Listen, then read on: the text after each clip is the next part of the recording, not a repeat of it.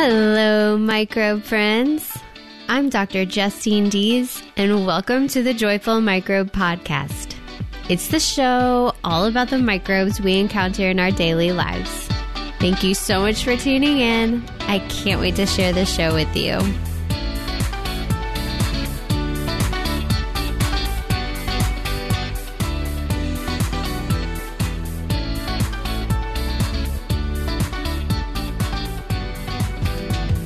Today, we're going to talk about microbiology at the K through 12 level. Today, I'll be chatting with Jessica Popescu. She's a microbiology teacher at a high school in Missouri. And the reason why I wanted to talk about this is because the K through 12 curriculum does not cover microbiology much at all. But as you know, on this podcast and on Joyful Microbe, I love this area of science. I believe that it really matters to cover this in school and at the K through 12 level. I think children need a complete understanding of the microorganisms that play roles in our health, like the microbiome, and in diseases like germs. That way, they'll, take these concepts into adulthood, ultimately keeping them healthier. Despite the lack of microbiology education in K through 12, some high schools, like Jessica's, offer entire microbiology classes, so that's really cool. So to learn more about what it's like teaching microbiology at the K through 12 level, I wanted to talk to Jessica today. And whether you're an educator, a microbiologist, or a science enthusiast, I think you'll find something interesting in this episode.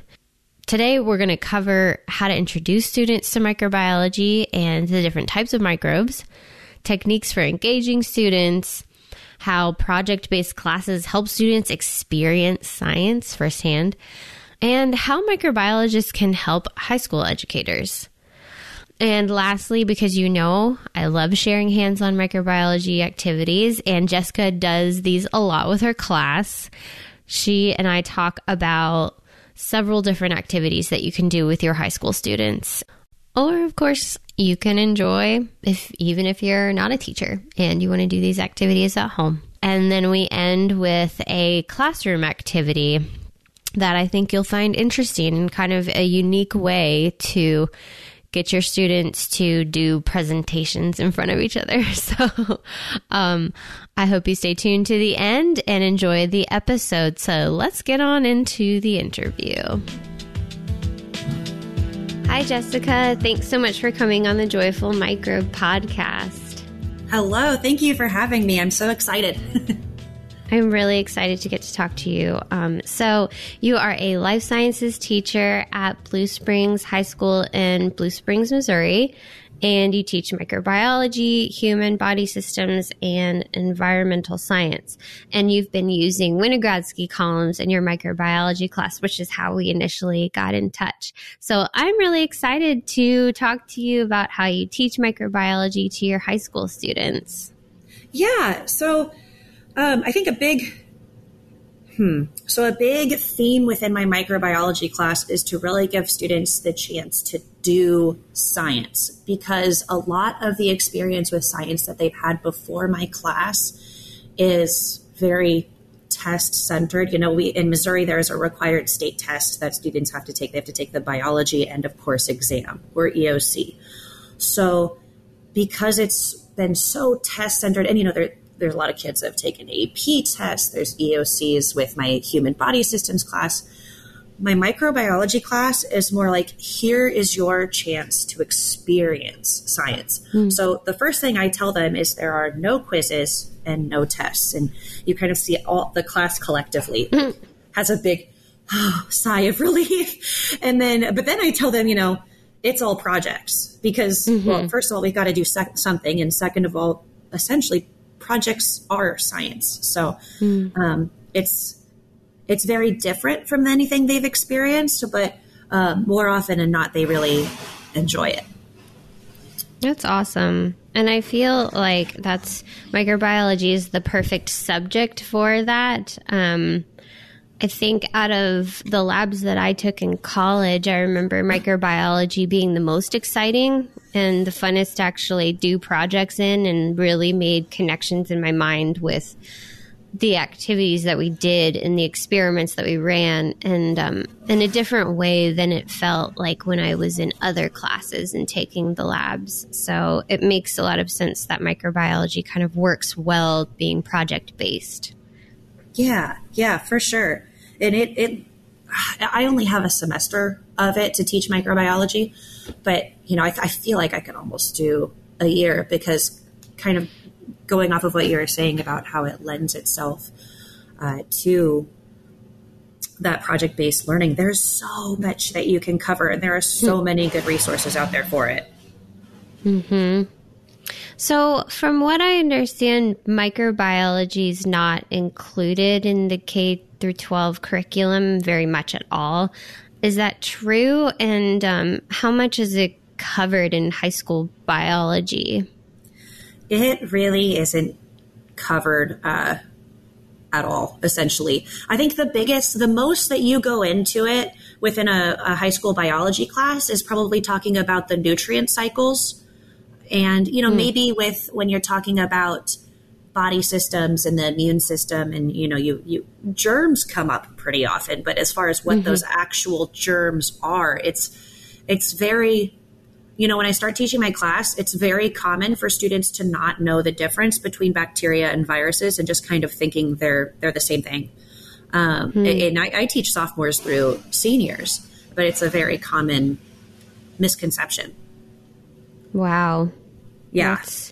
That's pretty amazing. I mean, especially considering how important it is that we don't use antibiotics on viral infections, and not to be able to make that connection, because you don't even realize that those are two different things, is a pretty big deal, and very, I think, important to understand going into, just being an adult.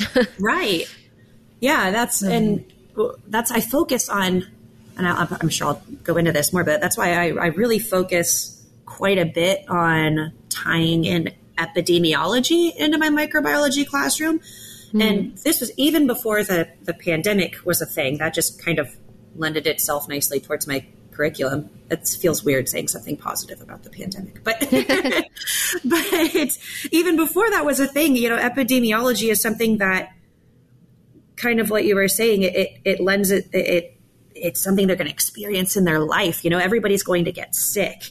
And so what is it that's making you sick? And then you can go into the question of, well, do all microbes make you sick? Absolutely not. And it really is a big pathway to so many other topics that are important for everybody to know. Yeah. And I think most of the time the first thing we learn about microbiology quite often is just about germs, that they make us sick. And I don't even know if you would have the question in your mind if there are microbes that don't make you sick, because you just kind of assume. I think that's the impression I was under when I was younger, is that it's just, they're scary. Yeah. I don't want to know anything about them. Right. But it's like, it's interesting, and I got fascinated with them when I was in college. But I think it's like I grew up just kind of being scared of germs, Right. You're like, you got to wash your hands. So yeah, I think gut health has become a lot more popular, and you see a lot more commercials for probiotics, so to speak. So I think they, in recent years, have come across with a little bit more background knowledge, but still not a lot. Yeah. How prevalent are microbiology courses in high schools around the U.S.? Is it rare that you actually are teaching microbiology then? I think it's kind of dependent on the size of the school and what they can offer, if they have enough teaching staff to offer that sort of an elective. So I've taught at two different schools. I taught at a school in Topeka, Kansas, and then where I'm at now in Blue Springs. And both of those have had microbiology for, I would say, over 10 years. They've offered it as a course. But, I didn't have it in high school. I'm pretty sure my high school still doesn't teach it. I grew up in Nebraska. And I really think it's dependent on the size of the school, moreover, what they can offer, if that makes sense. Yeah. Well, what got you interested in teaching microbiology at the high school level? Yeah, so when I was student teaching, I really, the biggest thing I think I picked up on is how well, if the students were engaged, how much better their performance was.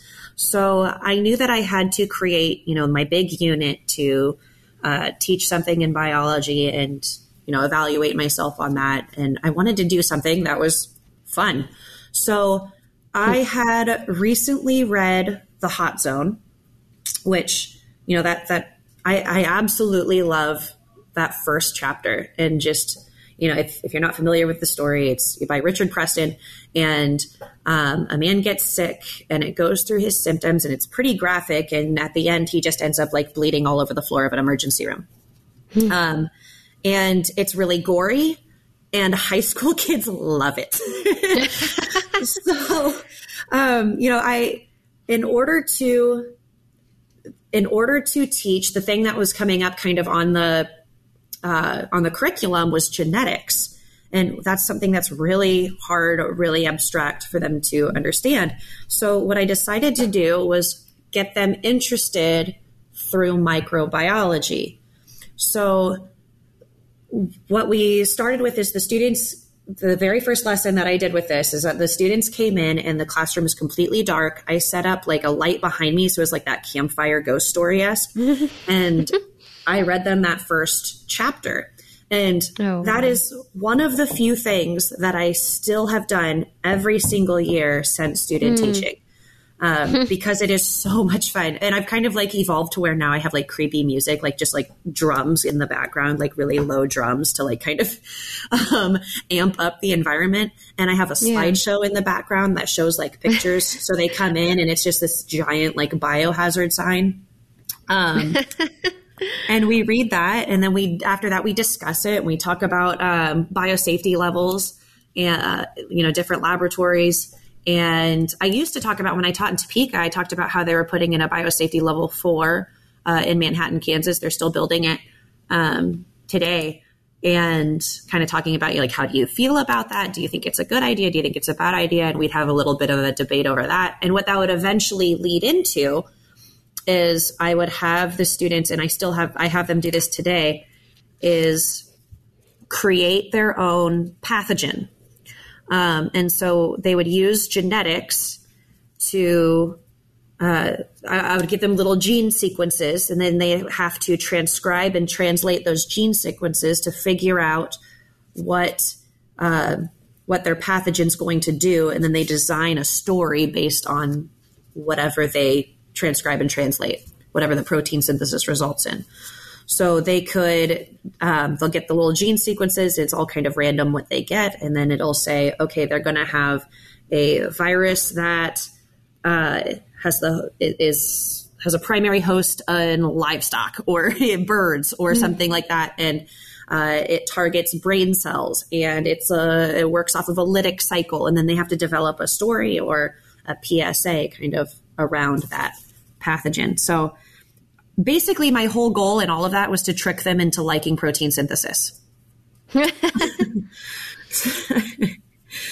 And at least get them interested in it. That's so great. And it's so creative. I think that, wow, it's like you've covered with that, creating this kind of like dramatic environment for them to enter into in the classroom, and then getting them involved with the story and creating a story and everything. That's so I think that's a great way to get them hooked, I would imagine.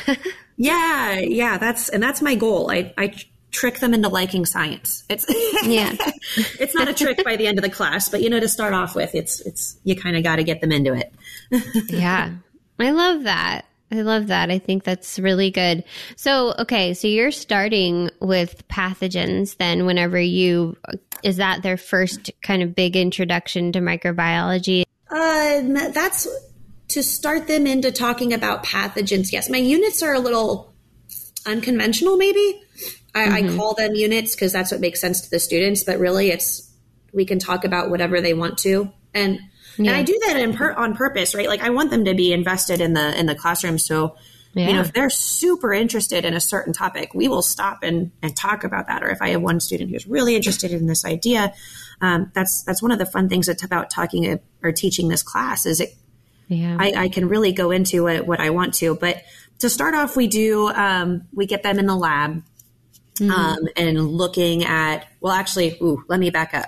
To start out, what I did this year, and I did this for the first time, is we start out with them kind of coloring and working with a phylogenetic tree. There is Christine Maiko's a science teacher in California, and she came up with this beautiful phylogenetic tree that she had her science students kind of work through and identify, okay, here's what a phylum is versus a class, order, all that, kind of the organization of it. So she was super generous and kind of dispersed that information out there. So I've used her tree to then teach kids, here's where bacteria are in comparison to all of us. And all of us way over there. And, we're so small compared to everything else. And so that's really interesting for them because then it kind of puts it in perspective, like, oh, here's what the heck are archaea? And, that just kind of builds up all these questions. And then on the bottom left of this phylogenetic tree is just the word viruses with question marks all around it. And eventually one student will be like, what does this mean? And then I'll freak out and be like, that's an excellent question. And so then we'll talk about that as well. And we'll do like kind of an introduction to bacteria and spend time talking about bacteria. And then, that works in the lab techniques of here's how to look at them under the microscope. Here's how to grow them on a plate. Here's what a gram stain is. And then from there, we go into viruses and we'll do an introduction to viruses. And that's when I start the pathogen stuff and start talking about the hot zone since that focuses on, Marburg. Oh, I see. Yeah. Okay. So you do the hot zone a little bit later whenever you get into pathogens. Yeah. Okay. Oh, and to kind of bridge those two ideas, to kind of bridge going from bacteria to viral pathogens, as of course I have to incorporate a bacterial pathogen in there. So I have my students read a couple of sections out of the Ghost Map, which is a book that talks about cholera, the cholera outbreak in London. And it, once again, is really gross and talks about like overflowing cesspools and, the rice water stools and all of that. So they get really interested in that and just kind of like, ugh, why did these people live like that? And then we have a conversation of like, well, why did they have any other choice, this type of thing? And, it's really, it's fun to branch out. Like, you talk about the microbiology and the actual bacteria and that causes all of the chaos. And then you kind of also have opportunities to talk about the people themselves. And it's so easy to kind of like look at that and be like, ugh, why did those people live like that? That's so gross. And then, talk about the social constructs of the time and kind of what was going on at that moment, what the culture was like at that moment. Yeah, that's really neat. And I think it's a great idea to use those books to introduce the students to those particular diseases and then to, a bacterial pathogen and a viral pathogen and using stories that way. It just seems like that's a really great way to get them interested. Yeah. Instead of having to come up with your own story, it's like there are great books out there that you can just read passages from. And so I think that's a great idea. It's really neat. Yeah, thanks. It's fun. I get really into it. Yeah. So you talked about how you will get students connected to understanding pathogens, but do you have some examples of ways that you connect the students to the non-pathogenic or beneficial microbes in your class? Yeah, I mean, probably the best way I did that this year was through the Winogradsky columns. And I was really looking for a way to incorporate, I don't want it to just be pathogen centered because then you run the risk of, I didn't want my class to be just pathogen centered because then you run the risk of, all microbes are bad, which, majority are not. And so, by far the majority are not. And so I really wanted to make sure I covered that. And so,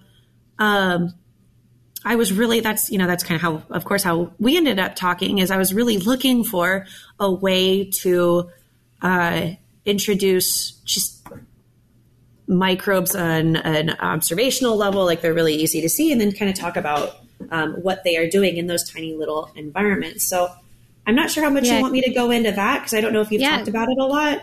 Well, I would like to hear how you talk about it with your class a little bit, and how you share it with them, and how you found it helpful to create those with your class.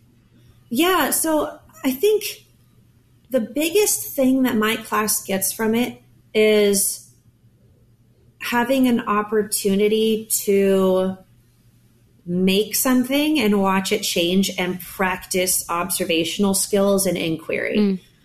Because it's, they'll, a lot of times students will kind of, or not all students, but some will really on purpose not want to get involved in something, because if they are involved in a project, then all of a sudden they, are responsible for it. And there's a responsibility that comes from that, and sort of a pressure. And so sometimes you have students who really just don't want to do that at all. They don't want to do the whole school thing. They don't want to feel that responsibility. And so when it comes times to set up these columns, I'll ask the students to bring in the necessary materials, the egg, a container, whatever. But because they are so easy to set up, if you have a student who's like, I didn't bring my stuff, I'm not going to do it type of thing. It's like, well, guess what, friend? I have all sorts of, we have the materials, we have the technology.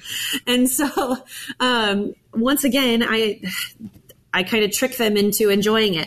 And so I save like I used to do ecospheres in my ecology classroom. And so this is a really nice kind of transition into something more microbe focused. And so I've saved like jam jars and pasta jars and stuff. So I'll throw one of those at them. And then it's really fun to just say, hey, go outside and get some mud. And they're like, well, from where? And I don't know. Go find mud. Go find it somewhere. And so it's kind of fun to just see, it takes them away from that sort of going through the motions of school and become a kid again and go find some dang mud and play in it for a while. Yeah. And so, that's neat. Yeah. So they have a really good time putting it together. And then we observed it for probably 3 months. And, at first it's kind of like, oh, it's brown, whatever. It's not really doing much. And then, you have like spring break or a long weekend that comes along, and they come back and all of a sudden you hear, oh, what's this? Or something exciting like that. That's neat. Yeah. And for anyone listening that hasn't heard of Winogradsky column, I'll link to, I have a blog post about it, and, but it's just a microbial ecosystem that you can create with mud and eggs and paper and water, and you can add in other things and select for different microbes that can grow in the environment that you create. And it's a clear container, so then you get to see them create different colors and layers. And but I just think like it like you said, it's really simple to create. It's fun, and you learn a lot from it too, because as you kind of read more about it, you find out about the different sections of the column that can select for certain organisms that are good at living in that part of the column. So, so what kind of different things did you guys see in your columns that was exciting? So I had one who's sprouted a mushroom. That was pretty cool. Neat. I think my favorite was when you started to see the purple bacteria, just because that purple sulfur bacteria layer, just because it's really pretty. It's a really pretty like maroon color, and it just kind of lets you know, oh my gosh, it's working. Yeah. I have a little mini greenhouse type setup in my room, and I had a couple who wanted to set theirs under there. And so to see how like vibrant green theirs turned from like different algal growth was really neat. But probably my favorite was I had a student who noticed like a whole bunch of little particles in the water portion of her jar. And so we noticed that they were kind of swimming independently of the motion of the water. And so we took some of them out, and I think I tagged you in this on Twitter, and it was just absolutely filled with paramecium. Like, so many. And it was, I mean, to the point where we could see it naked eye, like them kind of swimming around. Yeah. And it stayed that way, I think, up to the point where she took it home, which that was really cool too. A bunch of the students, I have some that are over on my shelf, but a lot of them wanted to take them home. Oh, I love that. And they do last a long time, so they can keep observing them for a while. And then also I'll link to you posted some videos, I think, of the paramecium that you guys found. Yes. Yeah. So are there any other hands-on projects that you've done besides Winogradsky columns? I used to, I didn't get to do this as much this year because of pandemic kind of, social distancing and whatnot.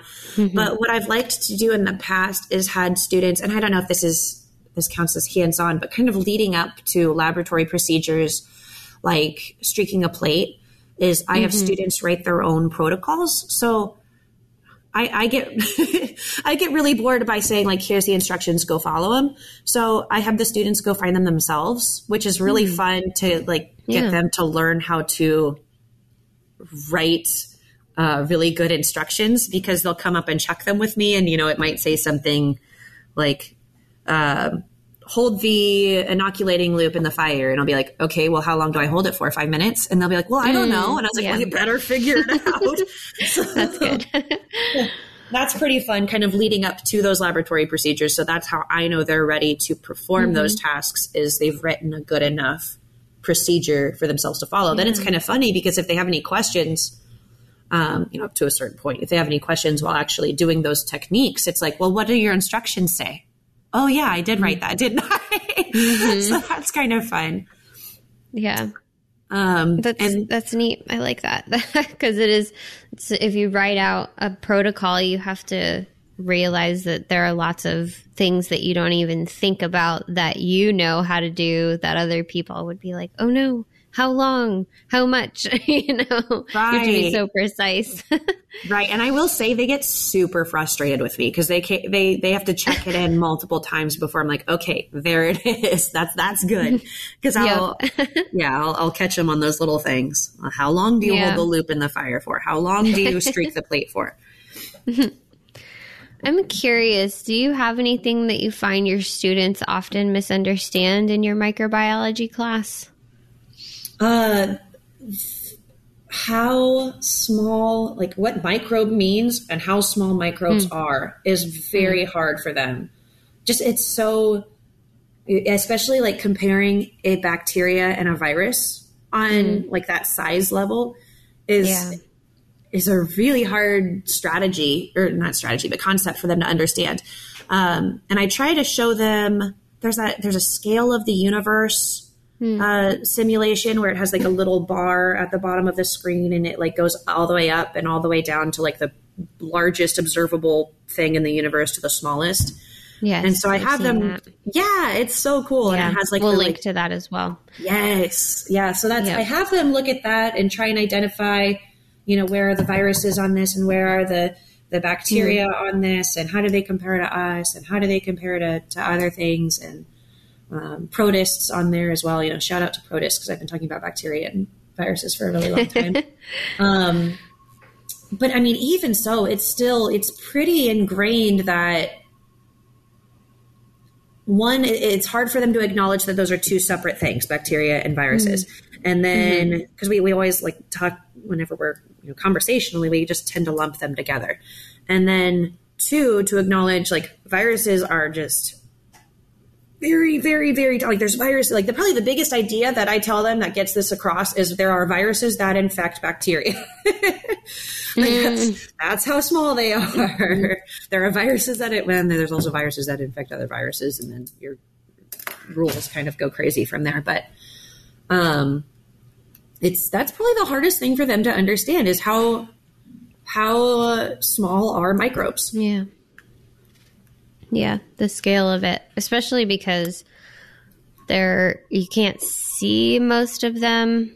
And even if you could see them, they're they could be just mistaken for speck of dirt or something. Because I think tardigrades are, some of them are big enough, I think, that you can barely see them with the naked eye. Yeah. But then it's like you really don't even realize that's what you're seeing if you saw it in like some water. Right. But yeah, I do understand that. And so because they are invisible or just too small to see with the naked eye, it's hard to conceptualize. Right. And for a lot of them, seeing is believing, like it. And so it's really hard to convince them of why these things matter when they are that small, which is why I take that epidemiology route a lot, because then it's pretty obvious why they matter and why you need to learn about them. Yeah. And you mentioned tardigrades. That's another thing we did this year too. I had a really nice colleague who let me borrow their dissecting scope and look at tardigrades that I got from the lichen on my back fence and kind of shared that with the student. Oh my gosh, that's another hands-on thing I do. Sorry, I'm realizing things. I love looking at pond water and creek water. Oh, love that. Yeah. So that's fun. Yeah. And so kind of to introduce, when we start talking about size and start practicing using the microscopes, I kind of have different levels. Like they'll do that letter E activity, which if there's any biology teachers listening, I'm sure they know what that is. But you look at a letter E from like a newspaper under the microscope. And once they like do that and zoom in on the 100 times objective, then they can look at a like slide of a blood smear, because that's interesting. And then once they're able to do that, the next step is to have them observe creek water. And so they love looking at that. All of a sudden microbes become really interesting when you can like see them zooming around. And they love like finding different ones and what's this and what's this. And of course, Daphnia are super cool and ostracods are super fun to look at and all the little arthropods. And so then I borrowed a dissecting scope from a friend so we could look at tardigrades, because I personally, up until this year, had never seen one under a microscope before. And so I was like, I'm doing it this year. We're making it happen. And so we found a couple in class, and I just spent majority of that day screaming about water bears. But kind of, I got really excited. And then going back like to our conversation on size, you know, that's when I would hear things like, I think I see a bacteria, you know, when they're on the 4 times objective on the microscope. And so that's like, yeah. You don't, but I mean, there are some there, but you don't, and let's talk about why. And so that's kind of where, it was hard for them to understand, what does the 4 times objective mean? What does the 100 times objective mean? And, why do we need that stain to see bacteria? And that kind of started that conversation. Yeah. Wow. It's like the more you talk about it, the more you realize like there's a lot to it to even get it to where you can even see bacteria. And then when you talk about viruses, it's like we can't even look at those under like like a simple microscope that we would have in the classroom. So yes, exactly. I actually hadn't seen a tardigrade with my own eyes until I think it was last year. So it was really exciting. And I didn't believe that it would be as exciting as it was when it happened, because I just was like, everybody talks about seeing tardigrades. It seems overdone. And so I looked at a bunch of other things whenever I first got my own home microscope. But then I was like, you know what? I have moss right in my front yard. I need to just go grab some, soak it in some water, and look and see if I can find one. And I found several. And then I was just blown away seeing them. It's so exciting to see your own tardigrade. Yes. I don't know. It's like nothing you've experienced before. It's kind of like when you go and you travel and you see something that you've seen in pictures for so long. Yeah. And like going out west and seeing the national parks and stuff. And you see those pictures and you're like, that's cool. And then you see it in person and you're like, that was life-changing. Yes. Yes. Yeah, I was going to say, it's like seeing a unicorn. Yeah. Just because here's this thing that is just the weirdest organism out there. And it's actually a living thing. Yeah, I know. And then you're like, wow. You got backyard, like you said. Yeah. And they're all over the place. And you're just like, wow, I could go find one of these so easily. I mean, and sometimes it's not easy. I've had times where I picked some moss and found nothing and I was shocked. But so for people who try and don't succeed, you should just try again and just find a new area with moss. Yes. I've never had luck with a regular microscope with tardigrades either. I've only been able to find them under the dissecting scope. And I don't know if that's just my own. Yeah, and I'm using the school microscopes. They might not. I don't know. I'm trying to find excuses versus my own capabilities with the microscope. Hey, you never know. But also with, you mentioned pond water with the students really enjoying that. I was over at a friend's house and she was like, oh, I have a pond. And she knew I had a microscope. She's like, do you want to collect some water? And I was like, oh, okay, sure. That's a best friend right there. I know. I was like, this is good. And so she has 2 little boys. And I asked one of them, do you want to collect the water? And he was like, sure. And then he went over and got it. So then that night I went home and I looked at the water under the microscope and sent the pictures to her. And she said that her son was proud as a peacock that he collected that water. They were so excited to see the different microbes and stuff. So, so it was neat.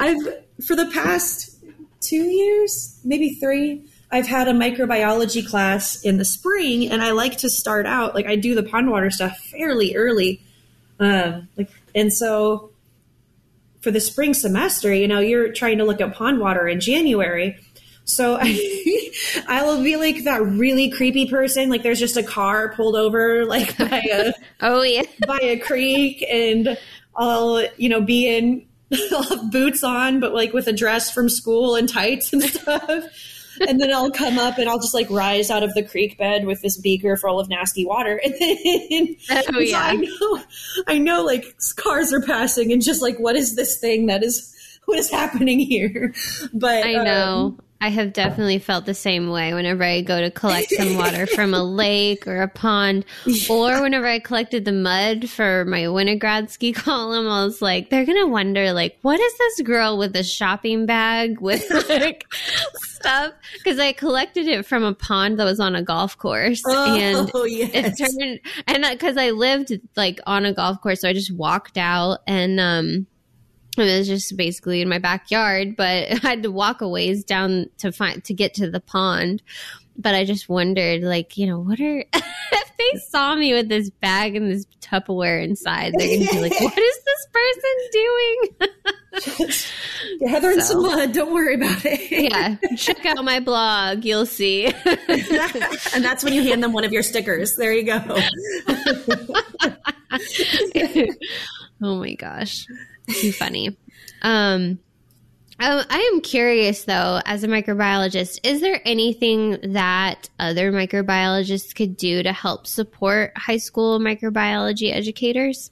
Yeah, I really like this question because, I feel like I have a pretty good background knowledge of microbiology, and I still feel a little overwhelmed at times with how to approach it in the classroom. Like my confidence level isn't super high, especially with the actual laboratory analysis of bacteria. So I know I've mentioned this to you before, but something that I would really appreciate would be, I don't know if like lists or a document of some sort saying, or just, yelling at me on Twitter, here are some really cool species to look at in the classroom. And here's what the materials you need to do it.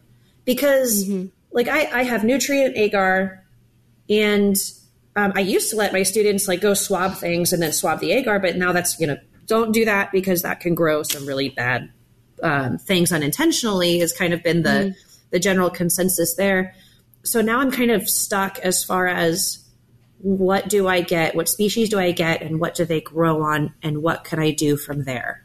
Yeah. Yeah, I think, well, that's definitely something I would like to keep in mind and try to create more resources like that. But I just was thinking about there are lots of microbiologists on Twitter, and I know that they care about supporting microbiology education at all levels. And so I think that's kind of what I had in mind. And I think that's interesting that,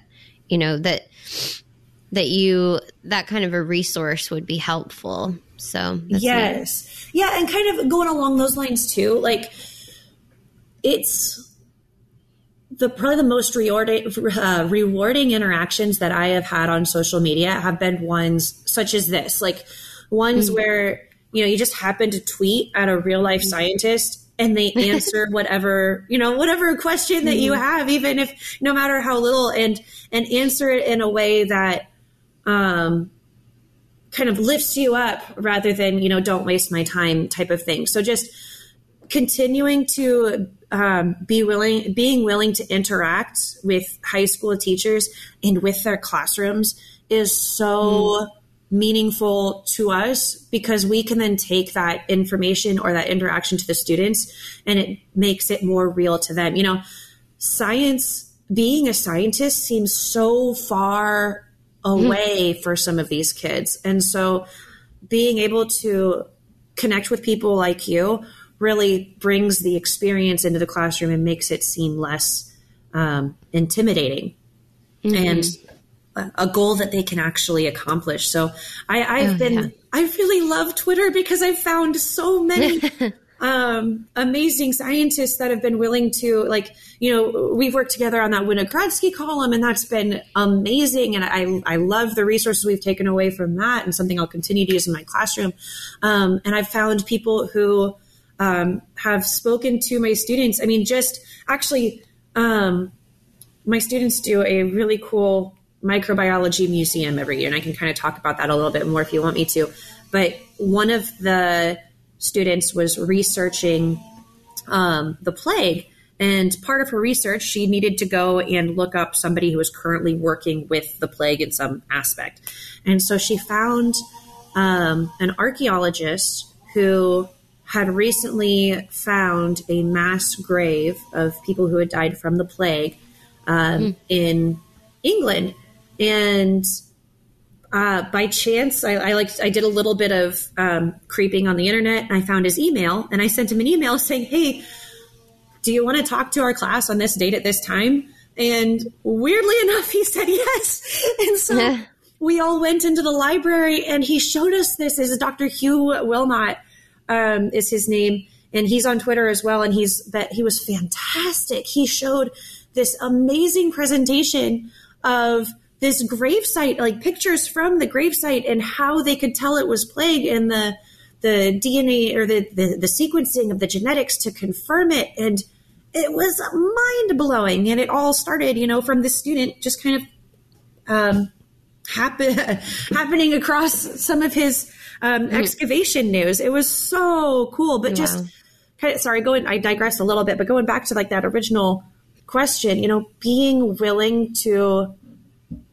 talk to us and talk to our classes is so valuable. And I think it is something that can really reach, if you want more scientists and you want more people to care about science and, the obvious movements that are going to need to take place within our society, this is a great starting point, is talking to students.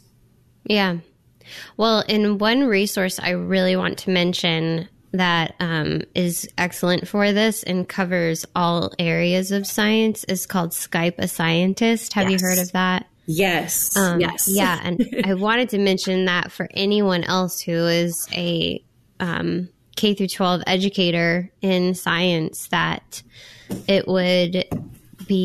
that's an awesome resource where you can sign up to actually talk to a scientist about any subject that you can think of pretty much. And they will answer questions. I've never done it before personally, but I follow the woman who is the founder, Sarah McAnulty, I think is her last name. I don't want to mispronounce it. Is that right? Yeah. Yeah. And she is, she's a fun person to follow on Twitter, but she has done an excellent job of organizing that. And so I'll definitely link to that for anyone who's not aware of it and wants to try to talk to a scientist in their classroom over Skype. Yeah. And it can be a little intimidating at first, just because, like, you know, I would say go into it with, like, kind of a completely blank mindset. Like, don't have an expectation of this is exactly who you're going to talk to.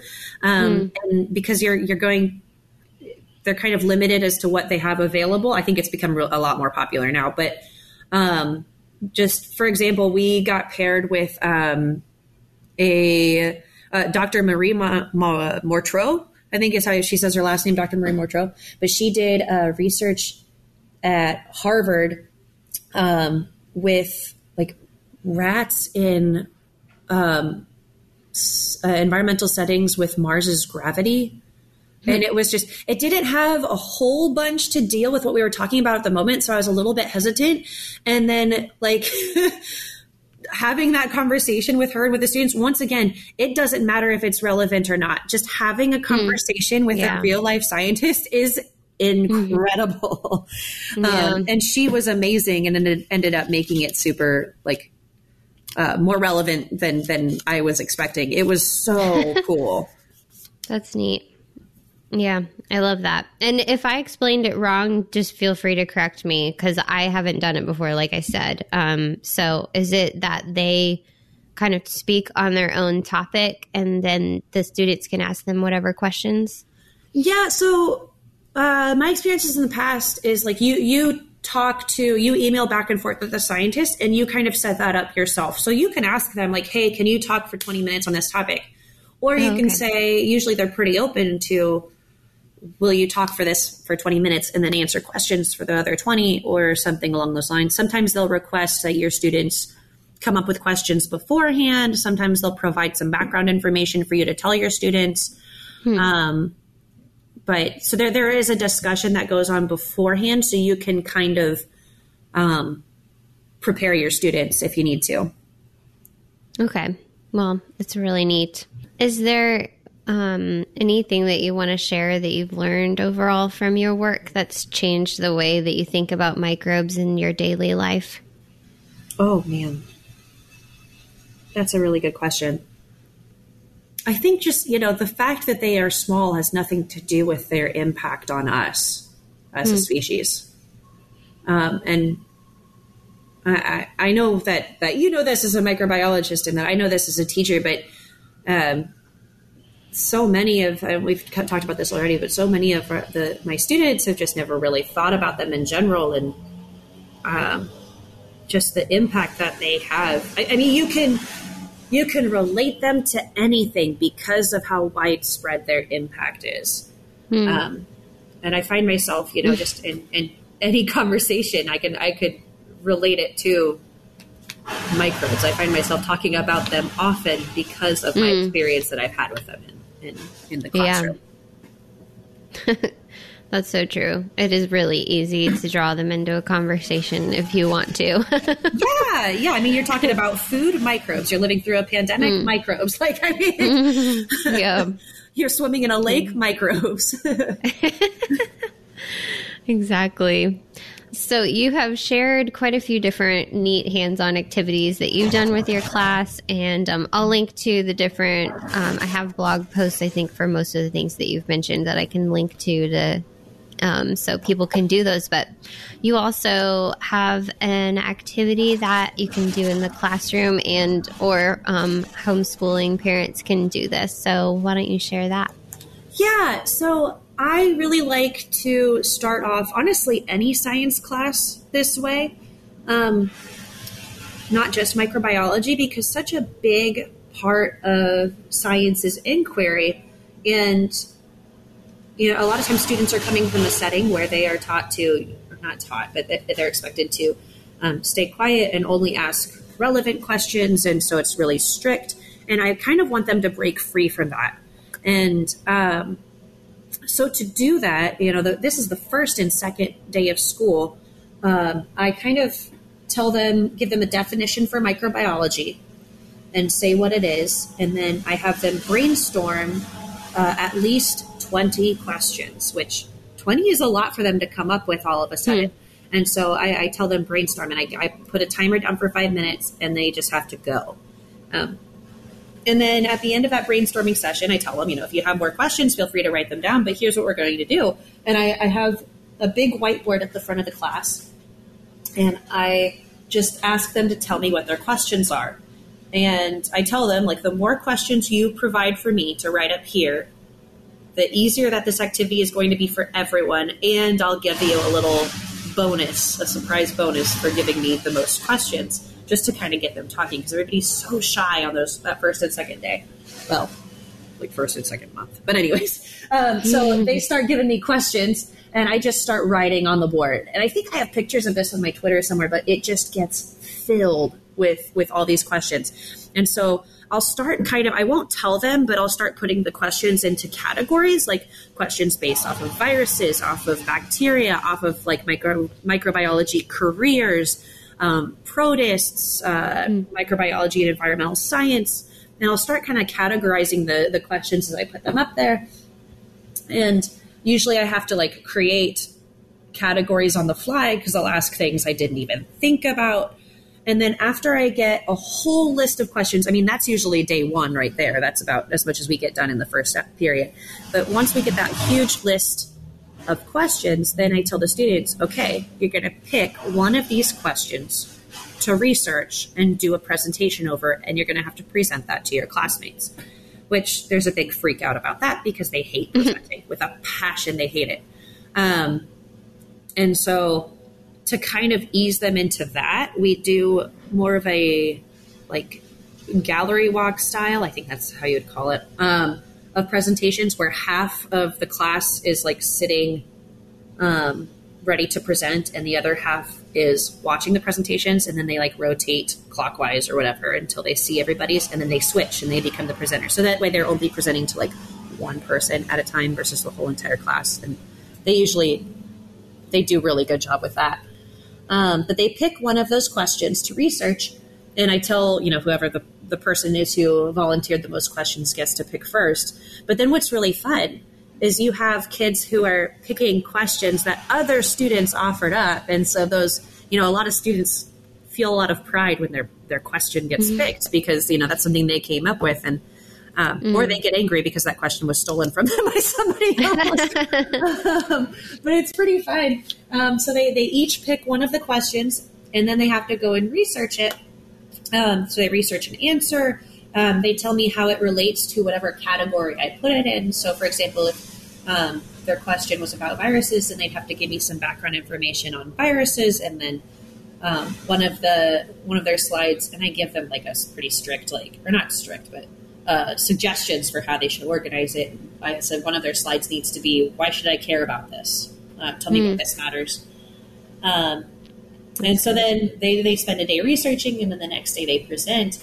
And when they're presenting, what I have the most fun with is they rotate through, and as they're on the second to last or third to last person coming to watch their presentation, I'll stop them before they rotate again, and I'll say, okay, close your devices and give your presentation. And so then they have to give their presentation without looking at their computer at all. And basically they just have to talk about their subject. And, they gripe and grumble about this, and they're like, how am I going to do this? I don't know what it says, blah, blah, blah. And then they start talking, and it's magical. Absolutely magical. You have kids talking about the genomes of different viruses. You'll have kids talking about prions and what they are. And they're just talking about it. And I have to stop them after they do this. So they'll give their presentation, and I'll be like, okay, stop. Do you realize what you just did and how awesome it was? Because it's amazing. The different conversations that are happening around the room. And it's probably the reason I do this in all my science classes is because I think it's one of the ways they learn the most in the shortest amount of time. It is so cool. Yeah, that's really neat. I love that. I think there are so many good things about that. It sounds like they get to take ownership, and they can be proud of their questions, and then they discover how much more they know than they realize. That's really cool. Yeah, it's I don't know, it's a fun way to get really proud of your students really quickly and see what they're capable of. It's really awesome. Yeah, that's great. Do you have any favorite microbiology resources that you'd like to share that, maybe would be helpful for educators or just other, microbiology enthusiasts? Yeah, so I have a couple of different things. So I have the game Pandemic, and I'm sure that a lot of people listening are familiar with that, but it's a super fun board game. Well, it's a little bit different when you're living through one. So it's it's fun, but it took a little bit of a different turn this year when playing that. It was kind of interesting. Yeah. But it's a really cool game in the way that you're not playing against other people. It's you and your group versus the game, and you're basically trying to control the pandemic. Whatever pandemic's taking place. So that's really fun, and that's how we kind of wrap up talking about pathogens after they get done with a project, and we'll play that game for a day or two, just because it's really fun to get them to reflect on it as well. And then I mentioned this briefly, but watching the movie and the band played on, and it's also a book as well. The movie, I found it on YouTube, but it's also available on like Amazon Prime, and I think on HBO as well. But it's a movie about the 1980s HIV epidemic in the United States. It is incredible how many people, not just students, but how many people did not realize that this happened here. And it's really interesting the amount of, I don't know, it really reflects a lot of topics going on today. So that's a really interesting watch, and it does a really good job of showing the role of an epidemiologist, and it allows you to really have a lot of respect for the role that they play and what they do as professionals. And so I talk a lot about epidemiology as well, and the reason for that is I had the opportunity to go to the CDC for a week in, I think 2016, 2017, 2018, I don't remember when. But I did it for 2 years in a row. They have a program called Science Ambassador Program. And so you go and develop case study type lesson plans that they will put out on their website.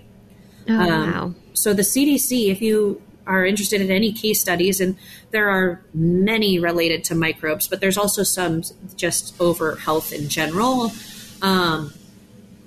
And they're available for free. These lesson plans are.